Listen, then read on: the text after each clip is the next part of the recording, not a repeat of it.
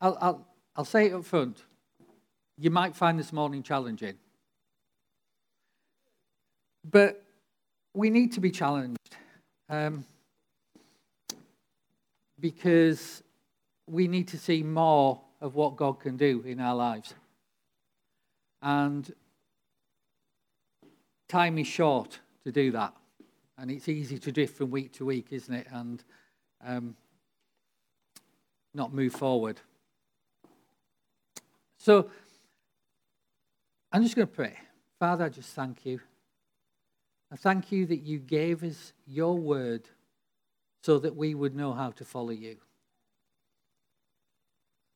And I pray that we would be a people who take your word and not just hear it, but be doers of that word. So that we might see what you have promised we would see. In Jesus' name. Amen. Okay, so this week I did something I've never done before. I was asked by a well-known ministry to do an online healing meeting for their European partners. And I had no clue how to do that.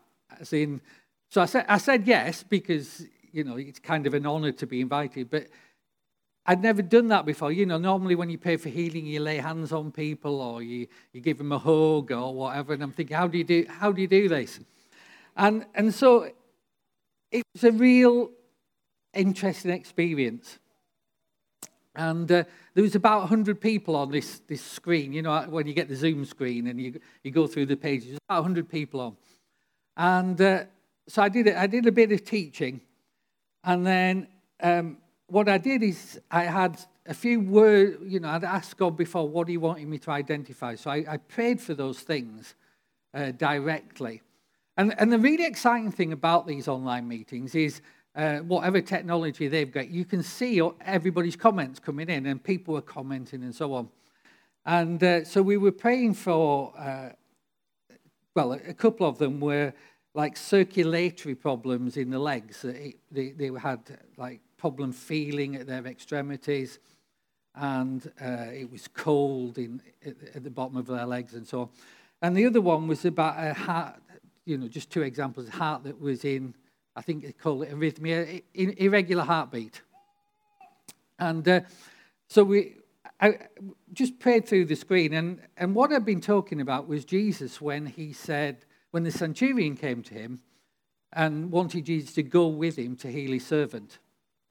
And if you know the story, the centurion says, you don't need to know that because you've got the authority, you can do that. I understand how authority works. And Jesus says, go and your servant be healed. And he is healed. And Jesus didn't go anywhere near him. He was a good distance off. And so I thought, right, I'll pray to this screen and see, we'll see this. So I'm praying, and I pray for these two things directly. And it was amazing because people were going, as we gave the words on, people were going, that's me, that's me, that's me. And then it's like there was this kind of, I don't know how you get emojis on these screens, but there was loads of emojis. And this lady said, my legs are on fire. I'm the circulator, but my legs are on fire, my legs are on fire. And then this other guy says, I've got the heart, and it's kind of like I've got heat all through my chest. And God is such a good God that we need to raise our expectations of what he's going to do. I'm not sure, for me even, whether I really rise to the challenge of what God says in his word. I wrote down a couple of things here for us to kind of just think about. What are you expecting for yourself and of yourself in your walk with God? What are you expecting for yourself and of yourself in your walk with God? What are we expecting as a church in our walk with God?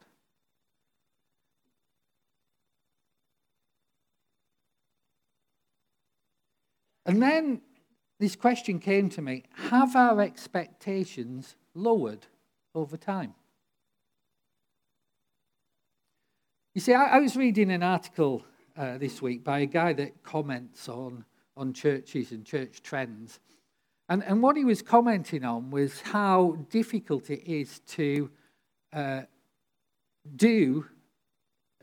for churches to do what they've done in the past, because the body of Christ is generally less committed. And that's not just a phenomenon in the US where he is, but it's a phenomenon across the developed world. And whilst it's true, so what he was talking about, how do you respond to that? And my thought on that is, I don't really want to respond to that, because I don't want that to be where we settle. When you accommodate low commitment, you end up with less commitment. What Jesus does, he calls us, and it hasn't changed for 2,000 years, he calls us to follow him. So this question of what am I expecting, and what am I expecting for the church, and what am I expecting God to do in our midst, it needs to start to rise again, not lower. And there's the challenge. And to do that, then we have to actually take God's word seriously and do it. Now, I know we all know that, but the question is, and it's a question I ask myself, is do I do it to the extent that the words actually say? Or is what I do is that I know what the words say, but I don't actually do it? I kind of do it sometimes. And so that's really the challenge that I'm putting out there this morning. So I'm going to take a passage that some of you might be familiar with. You certainly be familiar with the last verse of the passage,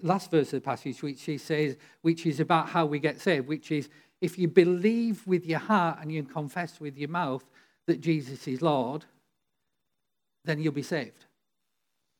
And so, but before that, there's a really strange thing that Paul says. So this is Romans chapter 10. And I'm just going to talk about these verses this morning. And so it starts like this, and this is verses 6 and 7. But the righteousness of faith speaks in this way: do not say in your heart, who will ascend into heaven? That is to bring Christ down from above. Or who will descend into the abyss? That is to bring Christ up from the dead. Now, that's a strange thing. I'll explain it and unpack it in a minute. But I don't want you to concentrate on those little bits in brackets or whatever just at the moment. What I want you to see is this: the righteousness of faith speaks in this way. Because remember, we're trying to raise to what God's word says. And the emphasis of this passage is faith. Faith that saves, faith that God responds to. But it also is emphasizing that you can't separate faith from speaking. The righteousness of faith speaks in this way. And then here's what I find really interesting. It starts with, don't say. Say not. So don't say these things. It starts with what you don't say. Now, we can read a passage like that and go, well, it's a bit weird, all that ascending and descending of Jesus, and miss the point that there is a really clear statement here that faith goes with speaking, and there are things that you don't say. Now, do you see where that's... I'm not sure why I'm rattling. Is it me rattling or one of those microphones? That's why this is challenging, because if we take that seriously, we have to realize that if this is going to work in the supernatural way that we talked about last week, supernatural answers for natural problems, then we're going to have to live in this way. And that means there's going to be stuff we don't say. And the reality of this is that there's two things that will change your outcome. when you pray. You remember we've just finished talking about how you pray to get results. There's two things that are going to change your outcome, and they're these. Stop saying the wrong thing and start saying what God says. Stop saying the wrong thing and start saying what God says. Now, we're nodding, like Kwame's nodding like mad. I mean, we get that, don't we? But when I listen to myself and when I listen to other believers, that is not what we are doing. It really isn't. We're saying all the stuff we shouldn't be saying. And that produces something. So if we want to change our outcomes, if you're going through stuff at the moment and that needs resolving, you're going to have to change what you do. You can rely on a natural solution popping up by chance, or you can have a supernatural solution to that natural problem by doing what God asks us. And to do that, we've got to get a handle on some of this is Christianity 101, but it's Christianity 101 that's got forgotten. And it says this, stop saying the wrong thing, start saying what God says. And that follows from something that's equally important, which is stop believing the wrong things and start believing what God says. So if God's saying to us there's things that we don't say, we've not got to stop saying them. And if you're saying the things that we do say, we've got to start saying those things. Yeah? Do you get this?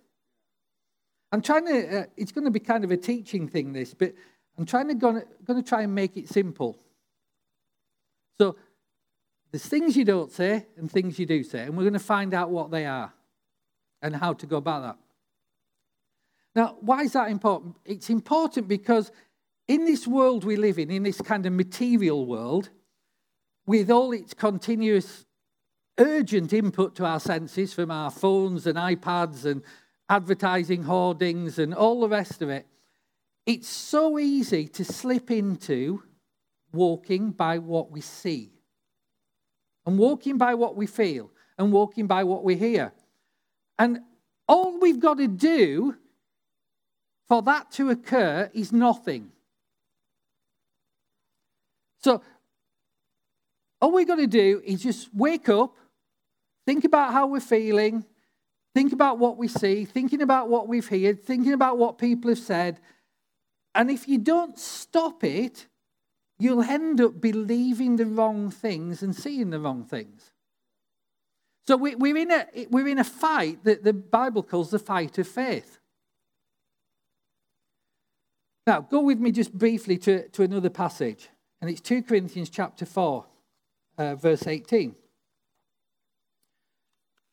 And again, this is really kind of direct if we're going to take this seriously and live like Jesus wants us to live. And it says this, while we do not look at the things which are seen, but we do look at the things which are not seen, for the things which are seen are temporary, and the things which are not seen are eternal. Now, notice again, it starts with what? What you don't do. And what's it telling you to not do? Not look at the things which are seen. So not focus on those, not concentrate on those, not make them your vision, not mull over them, not go over them.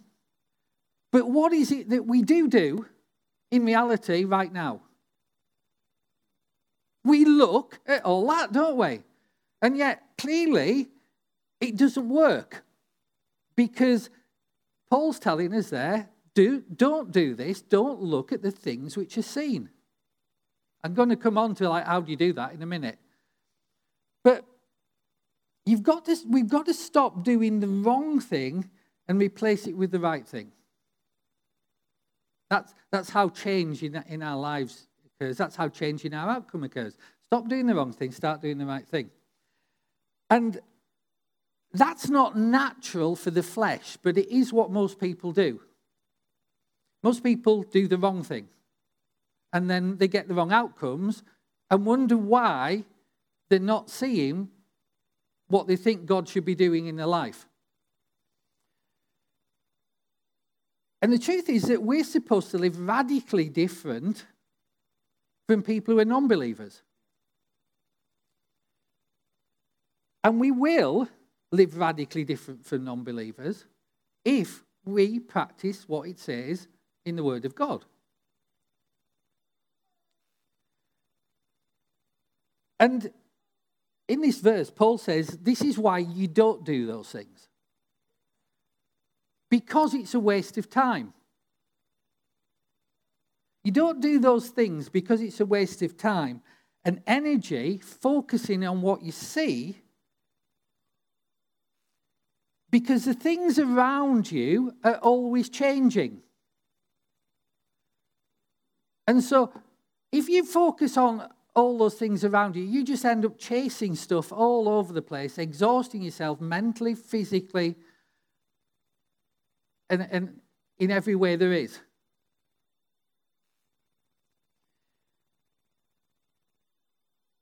So if I'm anxious, so these are kind of health warnings. If I'm anxious, if I'm worrying, if I'm waking up, like I'm dwelling on stuff all night, and I'm upset by what I'm seeing, then I'm allowing myself, according to Paul and according to Jesus, to be misled. Have you thought about that? Because what you're doing is you're observing everything that the enemy and the world full of flesh is doing in the world. And those things are always changing, and they're dragging you along. And we end up with believers just getting pushed around because we're responding like everybody else in the world and in the church. And so we need to change what we're doing, stop doing some things and start doing some other things. You see, the world is constantly changing, but what God has said is more permanent than the ground you're standing on. What is in here is not changing. But what does change is whether we pay attention to what's in here and do what's in here, or we get distracted by the world. And as believers, we live in this situation where there's kind of a war for what will follow, what determines our lives.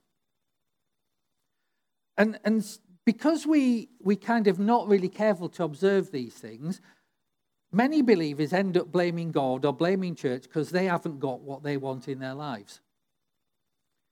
When in reality, we're not doing the things that we need to do, and we haven't stopped doing the things that we're not supposed to do.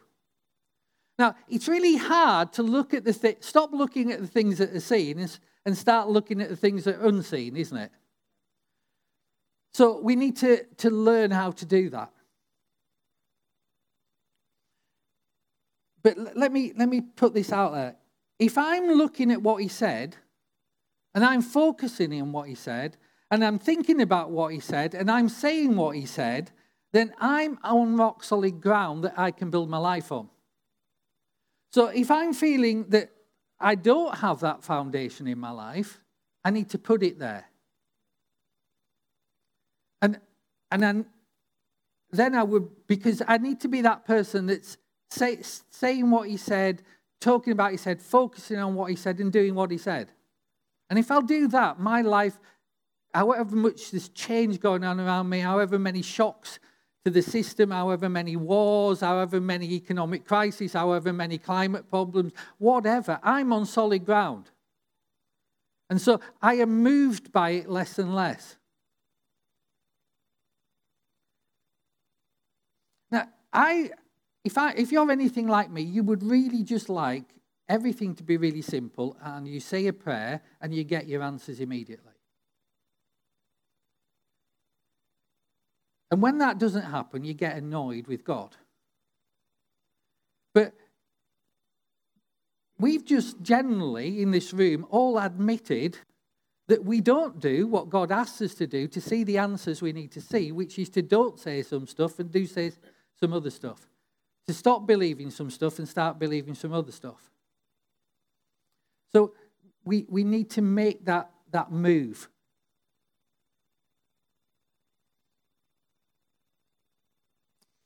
There's another passage in 2 Corinthians where Paul says we walk by faith and not by sight. That's how we're meant to live as believers, walking by faith and not by sight. What you see will change when you walk by faith and not by sight.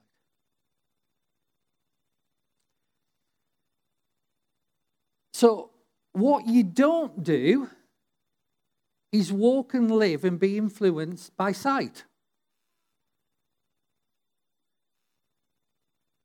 You don't let your life be determined by what you see, hear, and feel.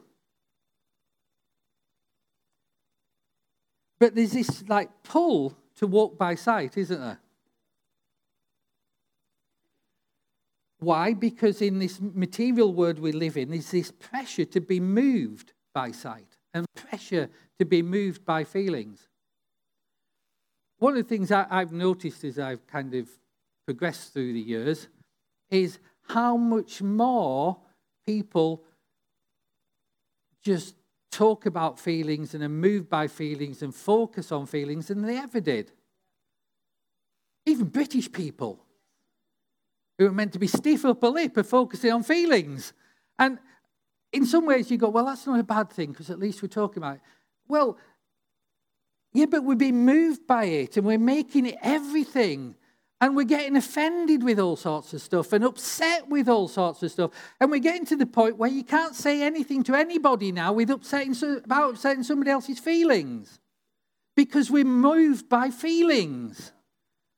We're getting further and further away from the gospel. And when Jesus said, follow me, he meant, follow me. He didn't mean follow your feelings. Be paralyzed by your feelings. Be so offended by something that you fester for 20 years on it. He said, follow me. And don't be moved by that. Be moved by every word that proceeds from God's mouth.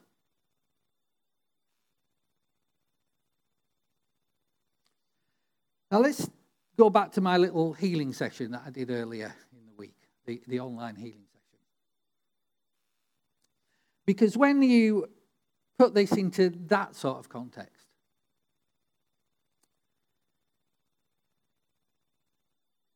it's actually easier. You're in the perfect situation at the moment because you're in church.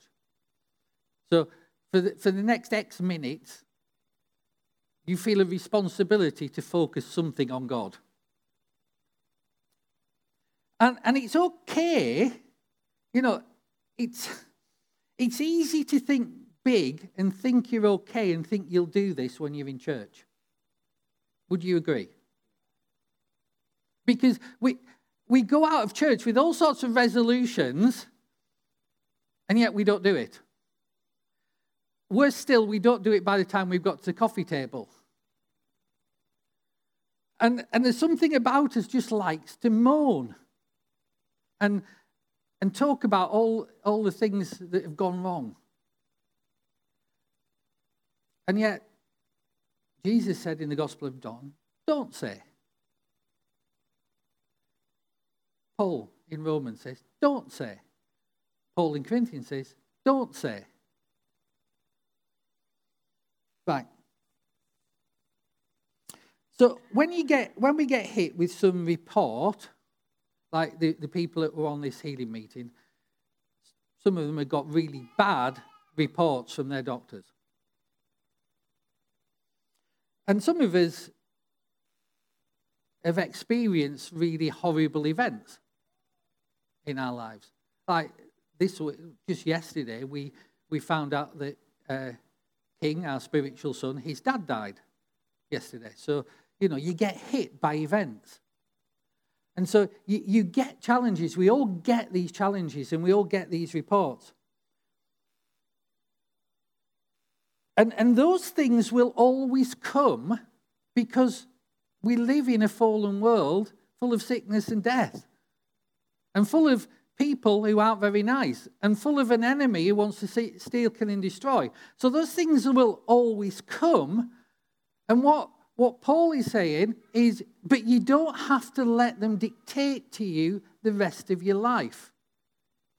And you have to decide how you're going to respond when those things come. Because the temptation will be to focus on those things. And if you're focusing on those things, by the time you finish focusing on one, and you're 6, 12 months on, and another one's come along, and then you're 6, 12 months on, and we go, but this Christianity is not working for me. Because we're focusing on the things that are happening to us instead of the rock that we're meant to be standing on. So we've got to understand that walking by faith involves choices. And it's choices every day, and we've got to make the right choices.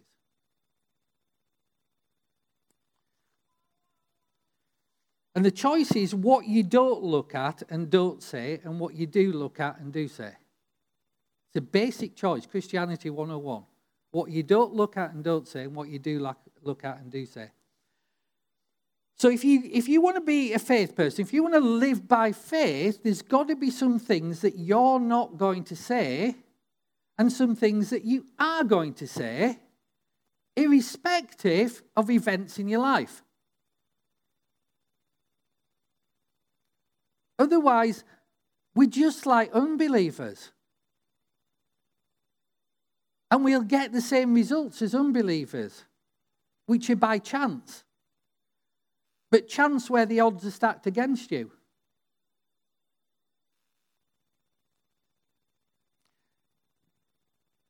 I was talking about this topic quite a while ago now, and it was in a different setting to this.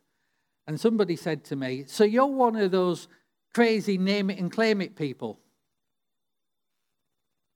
Because that sounds a bit like it, doesn't it? I've got to say it. You're one of those crazy name it and claim it people. Well, my answer to that is yes and no. Because I'm not crazy. I'm doing, Paul's disagreeing with that one. I'm doing what the word says. And the reality is, the problem with something, and why people like throw that one out in the name it and claim it, or there's a better one, isn't it? Blab it and grab it.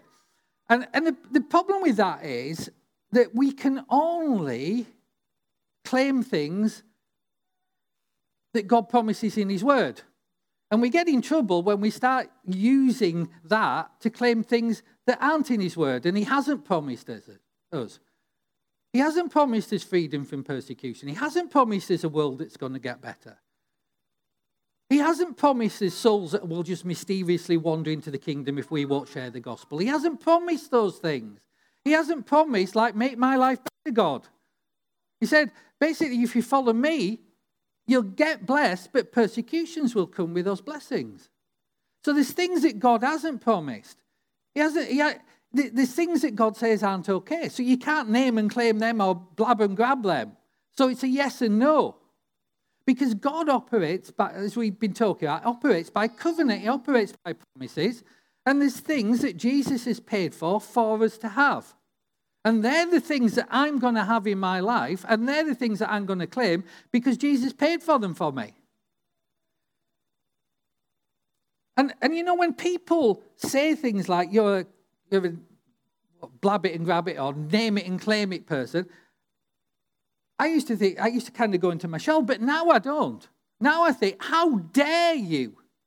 How dare you make fun of what God says in his word when he says there's things you don't say and things you do say. So I'm going to not say what I can see in front of me. I'm going to say what the promises of God say is mine until I see that in my life. So how dare you make fun of God and make it so? It's like people go, well, are you a happy clappy church? Well, who wants to be a miserable church? Who wants to be an unhappy church? It's pathetic. You know, we take so much and go, oh yeah, and it over time it kind of dulls you down and backs you into a corner and you stop doing some things you need to do. And we need to start speaking our faith. We need to worship God like we've got nothing left.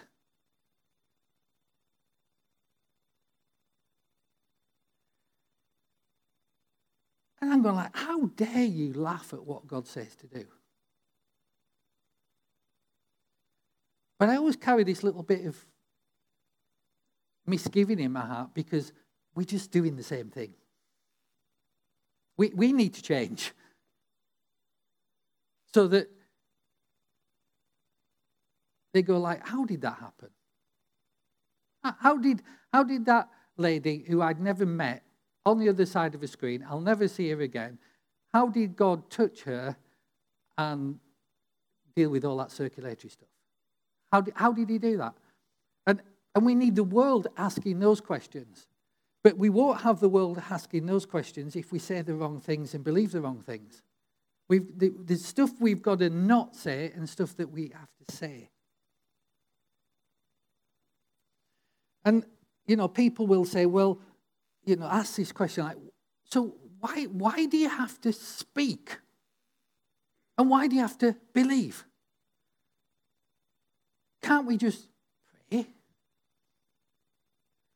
And my answer to that is, I don't know. I don't know why it's that way. I don't know why God said we had to speak. These people go, I can worship God without opening my mouth. And I get all that, your life is worship and all that sort of stuff. I'm talking about sung worship or praise or whatever. No, you can't. Well, I'm quiet and content. No, you're not. God said high praises. He said we will shout it out. He said when you pray, speak it out.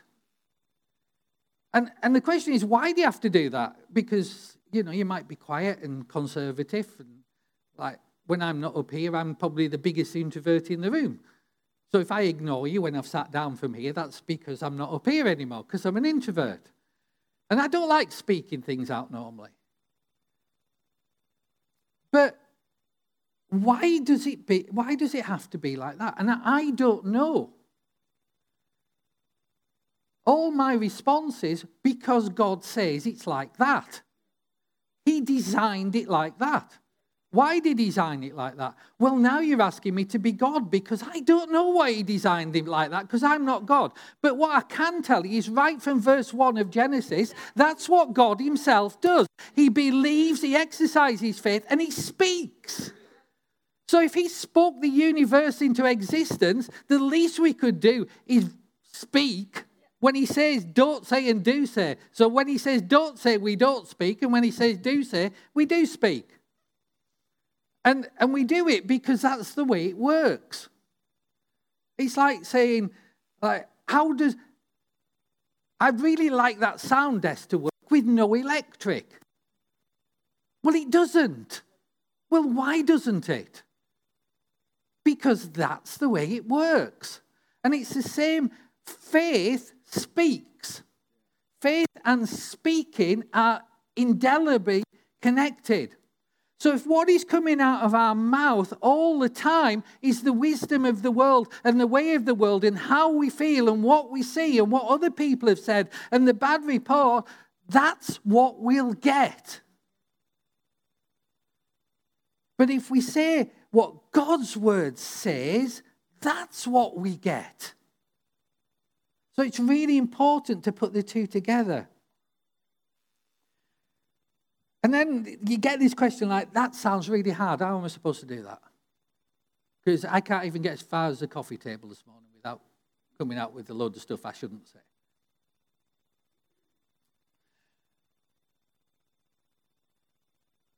Here's my acknowledgement. Yes, it's hard, but it's also vital.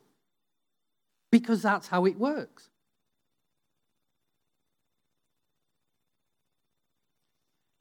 And it's possible because we can choose to do it.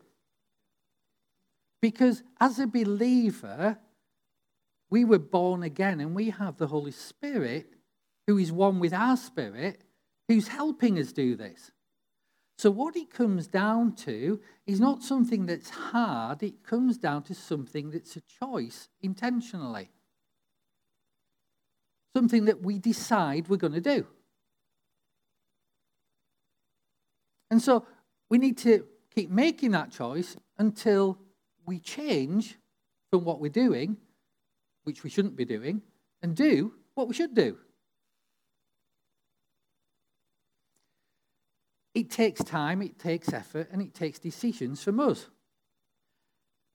Now, here's why that's so important. Because our words, what we speak, what our words reinforce what we believe in our heart. And our heart underpins our words. And it's kind of a spiral. So what we want to do is reverse a negative spiral and create a positive spiral. So the more we say what we should say, and the more we'll believe what we should believe. The less we say what we should say, and we start saying and we carry on saying the things we don't say, we'll believe less and less. And a really good test to determine where we are is to listen to yourself for the next 10 minutes after I've finished. Because we just go around doing the things that Paul tells us don't say.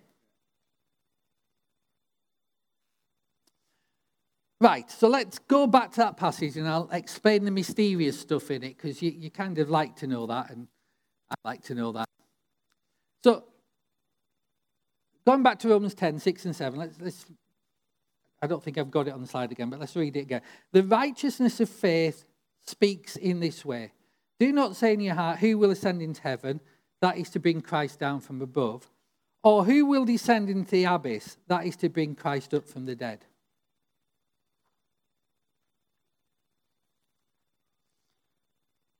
So what don't you say? And in that verse it's saying, don't say this. Who shall ascend into heaven to bring Christ down? Yeah? So we don't say that. Now, the thing is, well, we're not really understanding what that's talking about. Why shouldn't you say that? And then in verse 8, it goes on and it says this. But what does it say? That the word is near you in your mouth and in your heart. That's the word of faith which we preach. So verse 8 tells us what we should say. So the first two verses tells us don't say this. And verse 8 says, say this. So what's all that about? What he's saying is this. Quit looking all the way to heaven and trying to find some experience you can't attain by your own effort. Stop looking up there for something and trying to get God to move. Stop doing that. And then he says, quit looking back for us. Quit looking back and quit looking at wisdom that's fueled by the enemy. I'll explain that in a minute. Let me just say that slightly different. You're not trying to climb or get to heaven or open heaven up to get a fresh work or achieve by your own strength the past work of Jesus. You can't work that way. Now, a lot of Christians try and work that way. They try and get God to do something he's not going to answer because he's already done it. You're not going to get Jesus to come back down again, nor are you going to get him to rise from the dead again.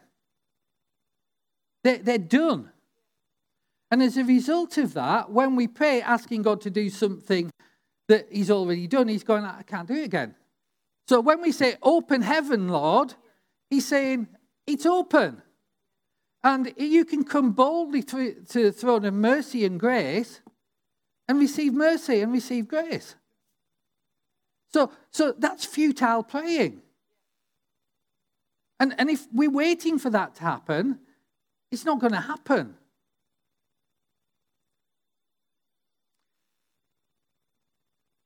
So what's he saying? What does it say? The word is near you, in your mouth and in your heart. So he's saying the answer to the problems, the way to access the fullness of salvation, which isn't just like being born again or forgiving your sins, it's being made whole, it's been set free, it's been provided for, it's been delivered, and ultimately it's Jesus is coming back for you. So that's the fullness of salvation. In order to see that, the answer is not by trying to get heaven to open again or trying to earn and repeat what Jesus did in dying for you and defeating the enemy and taking back the authority that Adam lost and taking that back. The answer's not there. The answer is under your nose. It's in your mouth and in your heart. So don't say those things. Don't engage with those things.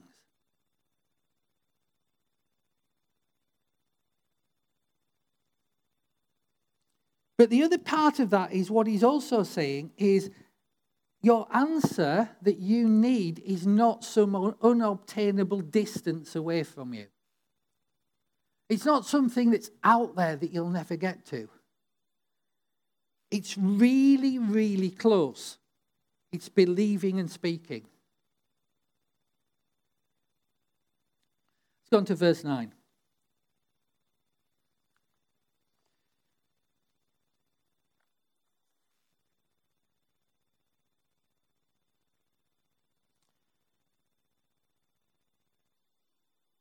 If you confess with your mouth the Lord Jesus and believe in your heart that God has raised him from the dead, you will be saved. Now, that's the verse we all know out of this passage, or most of us know in this context. That's how you became a Christian. You believed that if you made Jesus Lord of your life and asked forgiveness for your sins, you would be saved. And you said it. You said a prayer. And then you told other people you said the prayer. That's how you got saved. But that works for everything. That works for everything in the Christian life. Here's a challenge. If you're not willing to boldly and audibly say the things that God has said, then you don't believe it enough. Have you ever thought about that? And often we don't say things that we should say and would change lives and bring people into the kingdom because we don't believe it enough ourselves. And so we go, I don't want to say anything in case I offend somebody. No, this is the power of God to save lives from eternal distance from him and punishment. This is the power to overcome death. And we're not saying it because we don't believe it enough.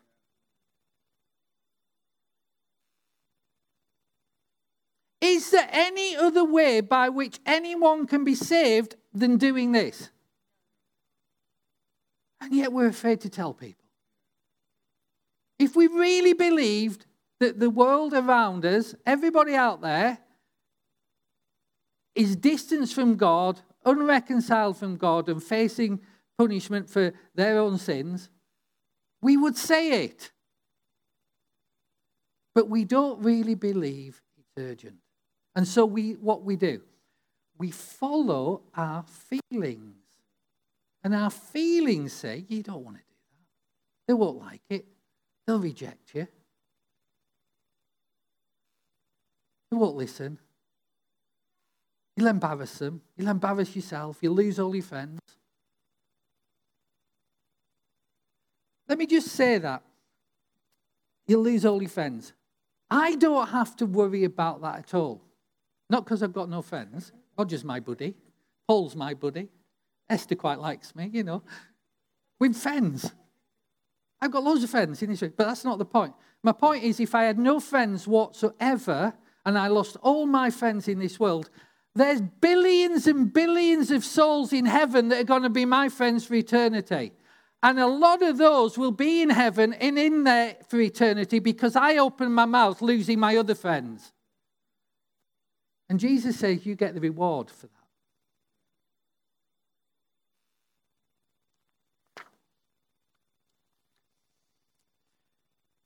Let's wrap this up. Verse 10. For with the heart one believes unto righteousness, and with the mouth confession is made unto salvation. So that word unto, which is in there twice, you confess with your mouth and believe with your heart that God has raised him from the dead, you'll be saved. Next verse. Where's the next verse? Oh. With the heart one believes unto and confession unto. So those two elements, belief and speaking, unto. Do you agree? That's what it says. Now that word unto isn't just like put in there for convenience. There's actually a Greek word that's there. And that Greek word means that which transitions and turns what was before. That's which transitions and turns what before. In other words, what it's saying, those two things change things. They take what is seen and replace it with what was previously unseen. Supernatural solutions to natural problems. So we believe unto. The word could equally be translated shall be. So you believe and righteousness shall be. You speak and salvation shall be. It's what makes it happen. Why is it like that? Well, go back to my earlier comment. That's just the way God made it. So if you're looking for results, you should be believing unto and confessing unto those results. Why is that important? And this is, I'll wrap it all up now. Why is all this important? Because that's the key that we ignore. And we need to make some choices around. And we think we believe, but we don't. But listen to your mouth, and that will tell you what is in your heart, what you really believe. And a number of times you hear people, and they'll come for prayer for something, and by the time they're 10 yards away, they're already saying the total opposite to what they've just received prayer for. You see, it's important because every one of us at some point is going to be faced with a report and a set of results that we don't like. I went for my first ever over 60s health check this week. And I was kind of like, so you get a report results. Only now they text you the results, which was a bit disappointing. I wanted a nice bit of paper, but they just text you. Anyway, so there's some things on there that I would prefer were a bit lower. So I might have to modify some things and eat a bit less cheese and a bit less chocolate. And sadly, some green stuff, which...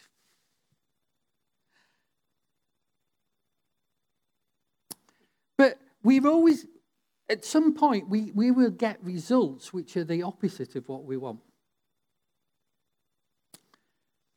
And if we say, oh, what am I going to do? That's the end of me. It's terrible. I'm going to die. I'm going to fail. I'm going to go bankrupt.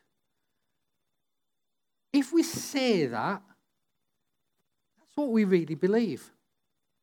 Somehow our belief is connected to our speaker. But you can reverse it by connecting your speaker to God's words. Though, if we say those things, those results are going to stay.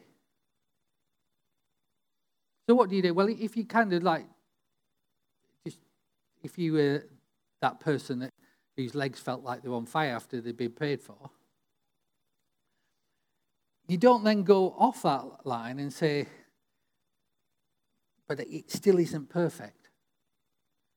You thank God for what you're receiving, and you say, I'm believing that I'll see the fullness of his promises right now in my body.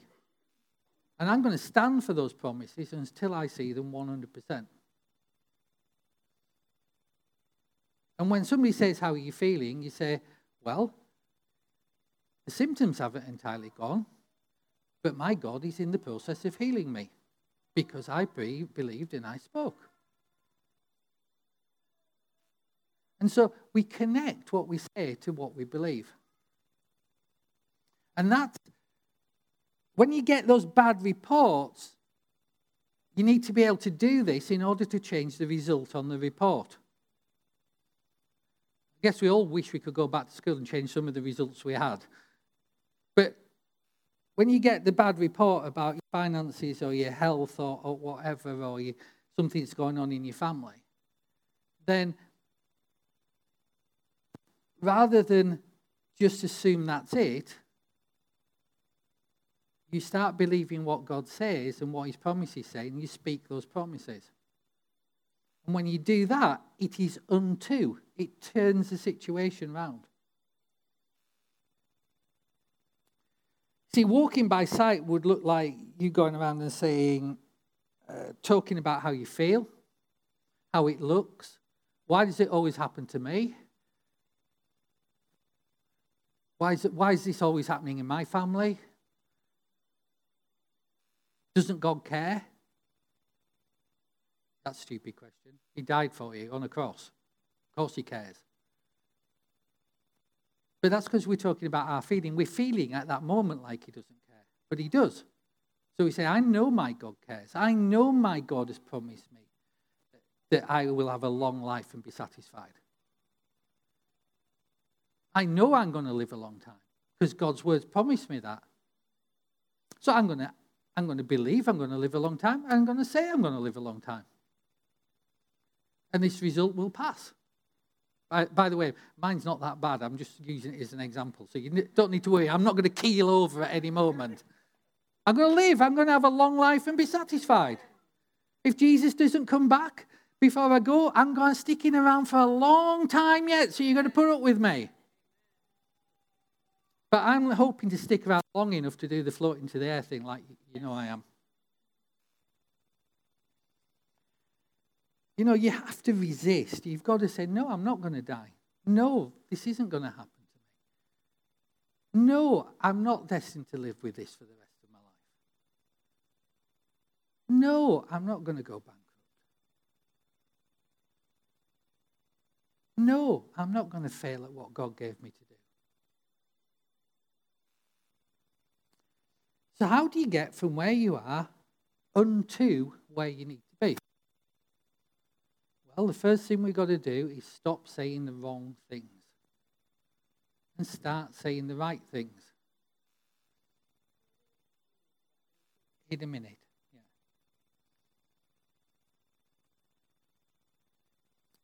See, God, going back to those early verses, God will answer prayer asking him to do again what he's already done. So when Jesus paid for all these things for you, he asked you to believe it and speak it. He didn't ask you to go to God and get him to try and do it again.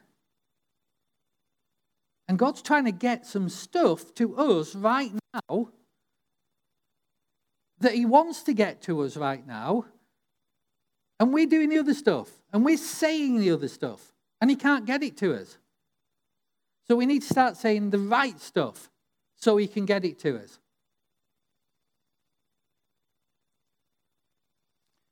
So the summary of all this, we've got to start doing what he says and not do what he says not to do. Stop doing the wrong thing, replace it with the right thing. Now, all of that, you know, that's the ending, but that's not a big ending. If you want me to whip you up to something, you don't get that this week. What you get is we've got to do this stuff. This isn't an emotional response thing. This is, I need to do this stuff. And when we do this stuff, the results will be different. Come on, Elliot. Where's the microphone? Yeah, but it doesn't get recorded.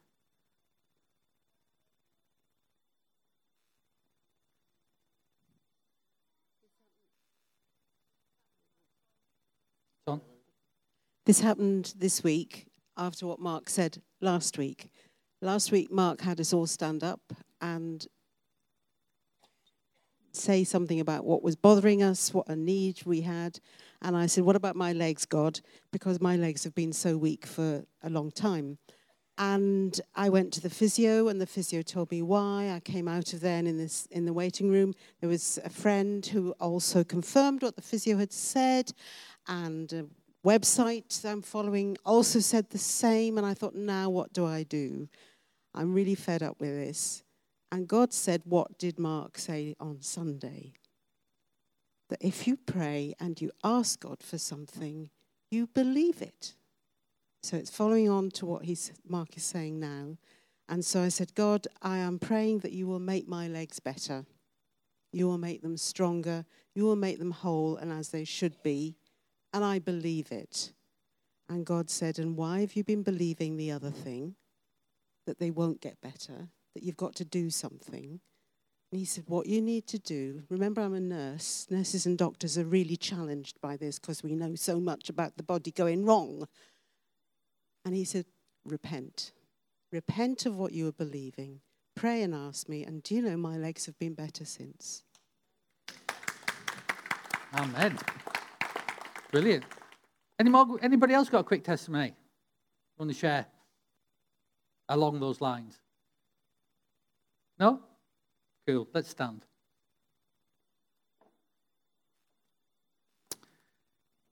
Father, we want to thank you. We want to thank you for all your goodness, that you are a God who longs to get good things to us. We also thank you, Lord, that you have actually told us the way to access those good things. And so, Lord, we pray for each and every one of us that we would be a people who will make the choice to stop saying some things and stop doing some things and start saying some things and start believing some good things. Lord, help us to make that decision right now that that's where we're going to go from here. Help us to raise our expectation. What we're expecting of ourselves, what we're expecting of ourselves as part of this body, and what we're expecting you to do amongst us. Lord, let us be a people that walk by faith and not by sight. That do what you tell us to do. And see what you say is ours. Thank you, Lord. Amen. Amen.